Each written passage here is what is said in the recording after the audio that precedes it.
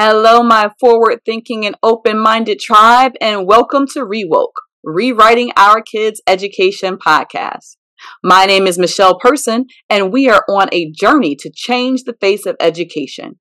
We are rethinking, re examining, and re educating ourselves and our children.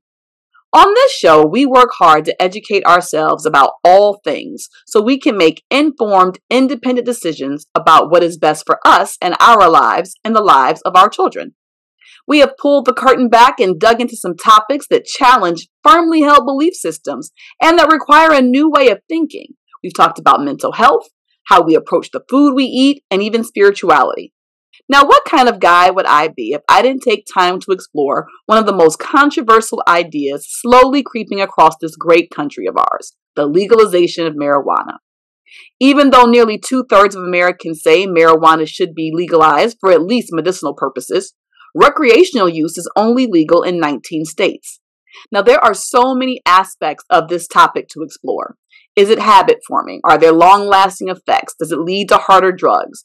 But the one that I personally care about, and honestly, it's because I believe the answers to all those other questions is no, is how much money is there to be made off of the legalization? And the answer is a lot. In 2022, states where marijuana is legal reported a combined total of $11.2 billion in tax revenue. For me, the more important question has become, how does one enter this industry? And how do we as a people use this new industry to undo some of the harm that has been perpetrated onto our communities now that states are recognizing that possessing, growing, selling, and using marijuana does not make one a criminal? And oh yeah, are you woke?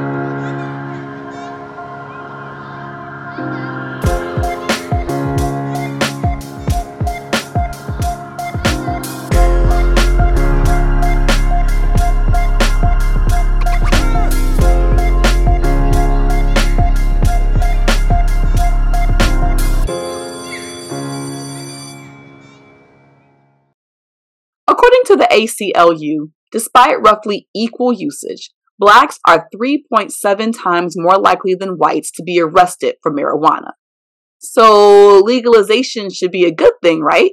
We'll stop getting arrested and possibly be afforded an opportunity to work in an industry that we know just as much about as our white counterparts. Wrong. It can cost anywhere from $100,000 to $300,000 just to launch a store.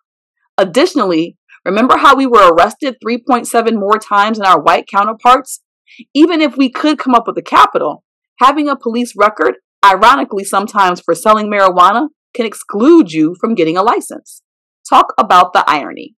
Our guest today is Nickole Ross, and she is the owner of Neura Labs, a minority-owned, woman-led licensed medical marijuana processor and manufacturer, and she knows all too well about the barriers keeping us from cashing in on this new gold rush, and she has some tips on how we can snag our piece of the pie before it's all gone. Nickole, thank you so much for joining us today. I am so excited to hear about everything you know about the cannabis industry. Thank you so much for having me, Michelle. I'm excited to share my knowledge and insight on the cannabis market here in Ohio. Awesome. All right. There are so many questions that I have, but I'm going to start with, how did you end up in this industry to begin with? I mean, like you are like a unicorn. You are a female, you are a black woman, you are in Ohio, and you're not where the most of the where the almost the hub in Ohio. I think we talked a little bit off camera is in Cleveland. You're in Southern Ohio. You're down here in Dayton. And so I mean, like on every level, location, gender, race, you are not supposed to be where you are. So I want you to talk to people about how you got to where you are right now. Oh, well, 10 years go by fast in a market that is growing so, consistently. I started working in the cannabis industry back in California when I lived out there, more so pursuing the music avenue of my life in my 20s.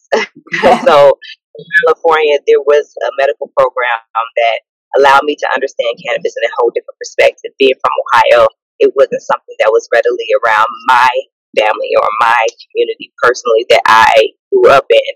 So, I knew people who consumed, but it wasn't something that I had direct interest in. There were students in school that got involved, but it was still not a part of my environment personally. So when I moved to California, I got a whole different perspective of cannabis professionals, the usage of it, from a light of that this is a medicine as well as something that can help with a lot of other things outside of just the consumption and the uses from a medicinal avenue. And it just opened my eyes to why it chose me versus me choosing it. And at that time, I didn't understand where I would be in cannabis, being in California, and like I said, pursuing other things as far as music. I then met a business partner at the time who was infusing food as far as just doing high-end catering. And then one day we came together with an idea like, let's infuse foods with medicinal cannabis to be able to help patients who don't want traditional chocolate, sweets, and all those other different things that you may see in most traditional cannabis markets. So from putting that collaboration together and getting into the restaurant business, I learned what the cannabis industry meant from a legalization perspective, getting distribution licenses to do certain things, but then also operating like, okay, we're trial and testing and learning. So that gray area is something that a lot of people have to kind of do personally until they learn that it's best to do it legal in the right way. And that's when we started to work with different attorneys to see how we could get involved in the cannabis space. I came back home and really started to understand business from my father, and which taught me a lot of discipline and structure and systems and how to actually run a business. He was been in business for 30 years in Ohio. So coming home and being a part of an entrepreneur family kind of gave me that purpose here in Dayton. As you said, entrepreneurship is something that you see done in bigger cities. So Dayton at the time had a lot of manufacturing that was invested in when it comes to the automotive industry, and that's where he got his start, his legs at in the warehouse business. So with us having the opportunity to already know and understand manufacturing, when I came home and recognized the opportunities here in Ohio, it made sense to look into the manufacturing side. And that's one thing that people don't understand. They only usually see the brand, or they only usually see the sales side, but they rarely see the side that produces the product. And that's something that piqued our interest. And since I've already kind of was doing it in California in the kitchen, learning the systems from that, it just made sense to transition it to more of a production and manufacturing, because the products that we were making is the same products that you see in brands today. And that taught me a long lesson to what I'm doing right now and how I met you in the space, and how I met all my partners who I'm working with, and taking and seeing things from a different light now. I got involved because I just wanted to learn, and also wanted to be a part of something that again chose me, and also to do a responsibility for the community that has been largely impacted, as you said in the beginning, being a Black woman, being a minority, being in a small city that doesn't have the awareness of a lot of larger business opportunities. Kind of had to do it from the grassroots and had to do it from the core. And coming together with my family and this being a family-owned business created a lot of blessings to be able to learn things together, be able to take on some challenges that we never thought could be imaginable. Like you said, as being a unicorn in this space, you have to kind of think like a unicorn because you don't have no template around you to work on. So just so I'm clear, like what I heard in that story was pivot after pivot after pivot, right? So it's important, my listeners, I want you to understand that she never even intended to be in this industry. Like, or there's a whole nother podcast in here about what you were doing in California with music that we can't even touch on this particular podcast, this episode. So you went with something completely different in mind. You were open, you learned something, but you were learning on the edible side. You were talking like the side that honestly I think most people are most familiar with when you start talking about medicinal cannabis or marijuana just in general. That people understand that. They understand the edibles, they understand that. What they don't understand is the whole creation part, which is where your second pivot was. Go from, being in the kitchen, learning the recipes, to being like, I'm going to go to the warehouse side and learn about the distribution, the packing, and all of that. So the nugget that I'm taking is like, be ready to pivot. I'm finding that all like, you wear and as this is the season I've talked about on the show, the school that I opened this year, we have pivoted and changed our model this year alone, probably at least 3 times, because you have to your market. You gotta be willing to evolve. Yep. Yes, and you have to be willing to evolve, and so I completely recognize that. So would it be an accurate summary to say that currently, right now, Neurolabs, you work 100% in the manufacturing, the extraction side of things, and that's what Neurolabs is focused on right now. Is that because that is where you have landed today? That's the part of your journey that we have met you on today. Yes, and that is accurate. Didn't know what manufacturing would mean when we landed here, but we knew that it was the production, it was the process of producing and making something. And again, it's just, our learning curve of not understanding how products are made, even outside of the cannabis industry. Minorities are 0 to less than 1% of any manufacturing industry that actually builds or creates the actual thing. I always say we're used to being the fruit and not the seed. Mm-hmm. So we don't understand. Yes, your seed is that vision, what you implant, but then the growth, the roots that it takes from that to actually produce something of that is something that we are not a part of from a business collective. When it comes down to building planes, when it comes down to cars, or when it comes down to food production, we're used to being the brand and the product, but not who actually makes what people see as brands. Absolutely. And that's where I'm still learning. And you ask people like, what do people understand about our company? People still think we're a dispensary.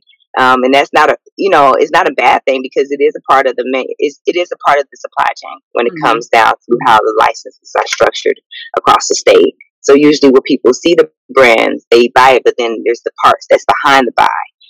And that's where we are part of the supply chain, meaning that we make the oils from the cultivation that has been grown in the state of Ohio, because everything is regulated in Ohio. I can't buy from another state and produce here. I can't sell to another state. I have to do everything regulated in this market here in Ohio. So when it comes down to the growth, and what I had to learn is, how do you operate legally in a market that's only restricted to those around you?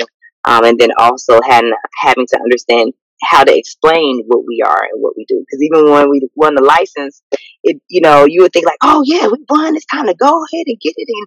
It's going to be simple. It's going to be easy. No, I had to do a lot of education and a lot of learning for myself to even understand the criteria it means to actually own a laboratory. So I'm so glad you said all of that, and I have so many questions. And so the first question is, like, as I was listening to you talk about all the things that you have learned, and all the things that, like, the biggest misconception is that you have to still explain to people like what you do, and that it's not what everybody thinks of, which is like we just consume it, right? Like, there's so many aspects of the industry that go beyond, far above and beyond just the consumption. And so my question is, what are the most common misconceptions about the industry that you wish people understood or knew? And then you also were talking about, and I was saying this only right now because if I don't, I'll forget, is the lack of diversity.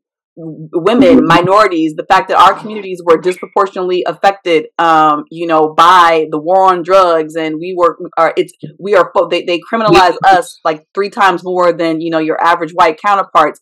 How are you, from where you sit, able to address that piece? Like, what the lack of diversity is there a lack of diversity issue in the industry, and how do you see it being addressed? Is there more that can be done?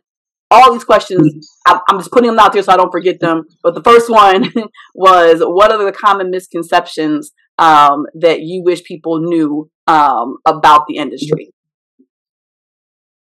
That is less than 4%, in the market that actually own an actual operating license.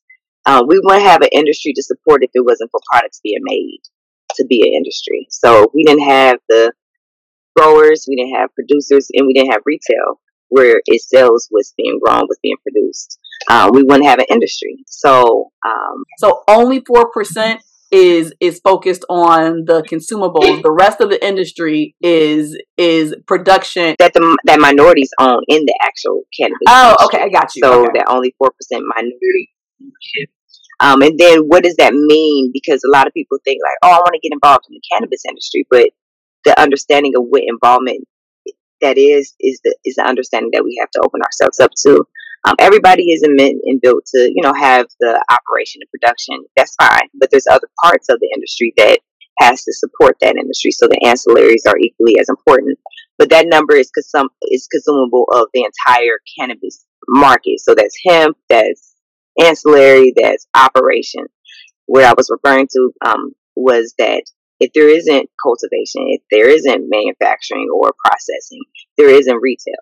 You don't have a product to sell, So in order to be able to understand that dynamic of what that 4% is, there's less than 4% of us that actually own the manufacturing, the cultivation to be able to produce and manufacture products for an industry to be able to become one.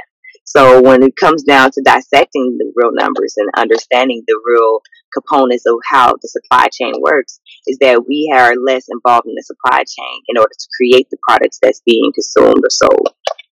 So having an understanding of what that supply chain means, what does agriculture mean, what does manufacturing means, what is these different sciences, to be able to get to understand, and how do we open up in the federally illegal industry, so we can do more thorough research, so we can have more opportunities to evolve medicine in the way, in a holistic practice that we less likely see in our communities and in general in cannabis industry. And once you understand that we only own 4%, we're only a part of 4%. Less than 4%. Not even own 4%. Not even own 4%. We are involved in less than 4% of the industry at that level. And then the fact that, I read that it is $1 billion when the states that have legalized it. I mentioned this in my intro. Those states have reported, grand totals of billions of dollars in taxes being generated, from this industry. So it is $1 billion industry. But again, not only are we not in it, there are so many, and again, the parts of it that we're not even recognizing that there are opportunities. Like you mentioned, the ancillary. Everybody wants to focus on just one aspect. The ancillary products are huge, and I love what you said. We are not necessarily as a people in a position to be able to be in the manufacturing and production side. It's an issue, but in this moment where this thing is exploding, I think my question is, well, how do we get in at all on the other things and make sure that there is diversity so that we're not completely closed out of what is really right now. We're in the middle of this generation's gold rush. So you being a very prominent figure in the industry here in Ohio, the lack of diversity, how is it being addressed in the industry? From where you sit, how much of an issue is it? And what can we be doing? You mentioned the activism in the industry about the rights. Is there activism to include the disenfranchised populations that have historically been kept out of things like this? What's going on in the industry with diversity? Yes, education is key to it. And I know it sounds so cliche, because but it's also too about how you educate yourself on the truth of what's taking place. Again, it's not just our industry that is affected by our knowledge of economics. It's not an equity issue. It's an economics issue, because when you own a business, you're equitable. That's something that you choose to give away to be able to earn economics to actually grow your entity. So when you understand that we have to build other resources around our economics and that we are valued, we shouldn't have to always sell or give it away in order to be able to have and obtain. We got to be able to sustain. Sustainability is key. And if we're not looking at ourselves as diverse, we're going against the grain. So we are a diverse company because we do represent those outlets to be able to do it, but now we need resources to be able to support it. So if we're coming in behind the 8 ball, how is that diversity issue being addressed? We know we're coming in behind the 8 ball and we still want to be a part. How is the industry addressing the lack of diversity, or are they not? Are they not addressing it at all? It's being addressed. There are social equity groups that are working to make sure we're equitable, but like I was saying, it's an economics thing. We have to grow ourselves in capital and resources to sustain. If we don't have those sustainabilities, we don't have equity to keep, or to be able to continue to operate and run business in this market. So we got to figure out those parts. I would love to be like, yeah, invest in me, but that I might not be the right investment for everybody, or the right brand. But there are other brands and Black-owned businesses that can be, and how do we create a network in a supply chain that we're also able to compete? Look, I don't have an issue with working with all people and all types of people. I'm just asking, as a minority company, a Black woman, that I get the same rights to be able to do business just like you are able to do it. I can do it with you, do it with me, just like I do business with you. If we go and buy every piece of clothing that we see on our bodies, it's not just, you might buy a Black brand, but then you go down to the deeper level, it's like, well, who produced this Black brand? Who manufactured this thing? And then those are the things that I do a lot of my research on, because it's not against any Black brands. It's amazing that we have Black brands, because that's still part of the supply chain that we have to support.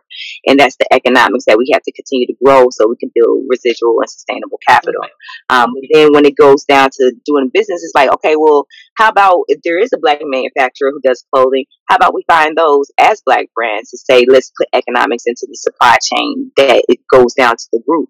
So then those supply chains can now have sustainability, because there's Black people who create packaging. There's people, so like, how do we continue to build that and have revenues? And it doesn't just have to be Black to Black working. You say, use me as an opportunity because I'm a manufacturer that produce, to be able to create your brand and products, because I want to be able to compete in markets just like everybody else. If 200 of us and 5 of us are minority, if the other 195 can work together, why can't the 5? What I'm hearing is, it's like, for listeners, what I hope you heard, or what I'm taking away is, in order for us to be able to diversify the industry, we first need to understand how industry in general works, so that we can create the foundation, Exactly. so that the people who are in the industry are able to flourish, and that doesn't come and that comes from understanding economics, and how and like understanding that we need our own banks, and understanding that we need our own micro lending infrastructures, and we need, in order to be able to sustain, so that we can compete. Exactly. All the difference in the world. My last quote, there are people who are like, probably who are like, I want to get in this. I want to know more. Like, what is your advice to somebody who's now a veteran in the business? What advice do you have for someone wanting to enter the industry? Just be in contact with with the resources that's around you. Again, having more of these conversations, having time to put aside and say, what do I want to see myself in this space? It's so many, it's so many opportunities, and it's hard to focus on one, because when you address one, there's a whole slew of things to address around it. So really identifying, what do I want to do to become in this space? I didn't, like I said, cannabis chose me, so I didn't know I would be owning a manufacturing facility and producing oils in it. But as I started to learn, I understand my why. So with my why, understanding what I wanted to do, it helped me create a path that allowed me to see more, so I can do more, and now that I understand more, I'm understand what I want to create as far as the impact. So as others are coming on board, we can say, how do we co-create? How do we find a path for you that fits in your why? Because my why may not be your why, but first, in order for us to work together, we have to understand where those come to. So there's definitely outreach things that we're doing. We're doing community service, like we did a statewide expungement clinic earlier this year, that you were able to come to Cleveland and be a part of some of the pieces for. And then we are doing other just general outreach. We did the Midwest Cannabis. That was an opportunity for people to come and understand what careers are in the cannabis space, not just only with Nora Labs, but what type of tangible products are in the medical marijuana control program, and how you can get involved in just learning the resources. I had friends who came in like, I didn't even understand that there was that many products in this program or in this market. I didn't even understand the variety. I didn't know there was patches and tinctures and capsules, and they just so many different varieties. So it's really taking the time to understand what you want to learn in it, because I can't teach you it all in one setting, and it's, and just like me, I had to equip myself, just like in your industry, you had to equip yourself with the knowledge and the understanding of what you wanted to do before you got into it to some degree. Right. So making sure that you just take on that knowledge. We are in the 2022, where we are accessible to resources.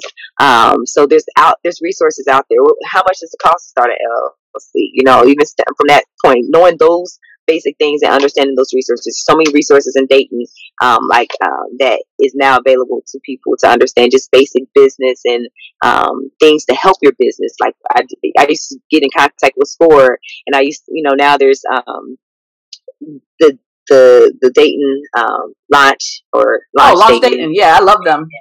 Yep, and a whole bunch of different things that people can get involved in. So taking those resources and utilizing them, not just spending on the resources that you have, getting active. I'm in active and engagement points in time right now.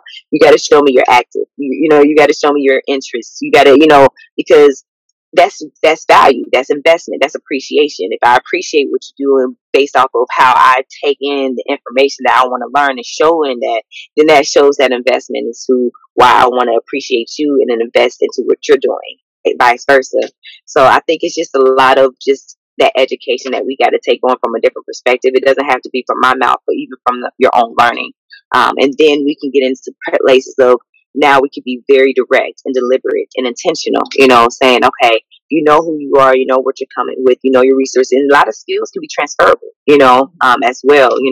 If you have one skill, you can also transfer and gather other things that help you become better at what you've done before, and also new things that you haven't done in this industry. The beautiful thing about being in cannabis is like there's never a stop to the resources that you have available to help you learn and grow into something else. And we are, now that we have products on the market, let's get legal. We have made $1 billion in Ohio with 150,000 patients. Wow. And we're a state of 11 million.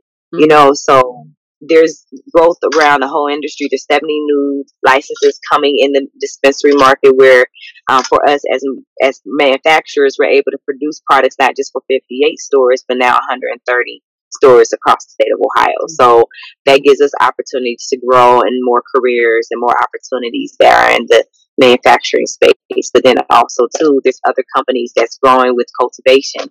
They're expanding their footprints in the agricultural and the sciences in that career space opportunities. So there's a lot going on. Do your research. Like, do your research and figure out where you're trying to go. Because to just say you want in, you have to know where. This is like a double. Like, you have to know where to jump in. So I love it. So if anybody is listening, especially those in the Dayton area, and they are interested in reaching out to NeuroLabs, either to learn more about the job opportunities, or like maybe there's someone who's like, oh, I want to partner with them because I have a workspace, whatever. If anybody's out here listening, how do they get in contact with you, Nickole? So they can get in contact with us in a couple ways. They can also reach out to us on the website at www.noohralabs.net, net.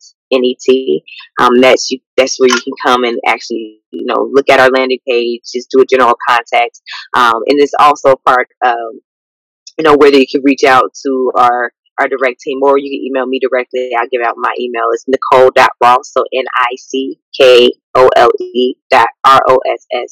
at NooHralabs.com.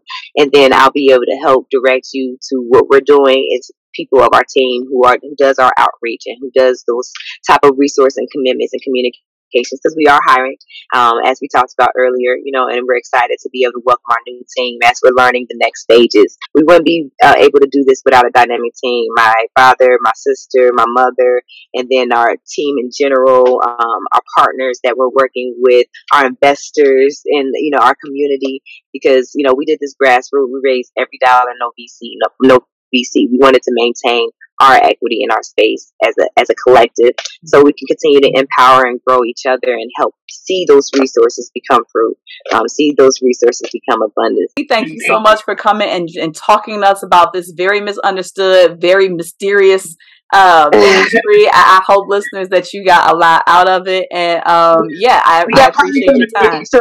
We are partnered. We got partners. We got products on the market. We just launched our MKX brand.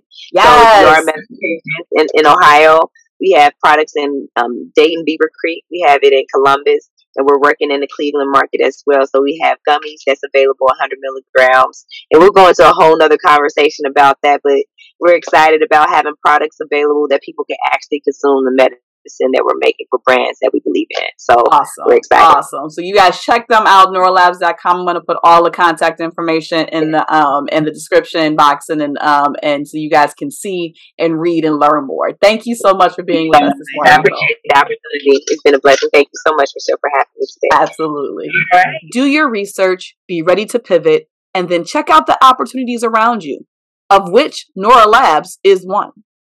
I want to thank my guest, Nickole Ross, for taking the time to speak with us today. Show notes, resources, and links to the things we mentioned are available on our website at www.justlikemepresents.com. Make sure you hit subscribe and share this podcast with other parents and educators in your circle. And if you don't mind, leave us a review. Reviews help other people find our show and begin their woke journey. Thanks for listening. And remember, if our children can see it, they can achieve it.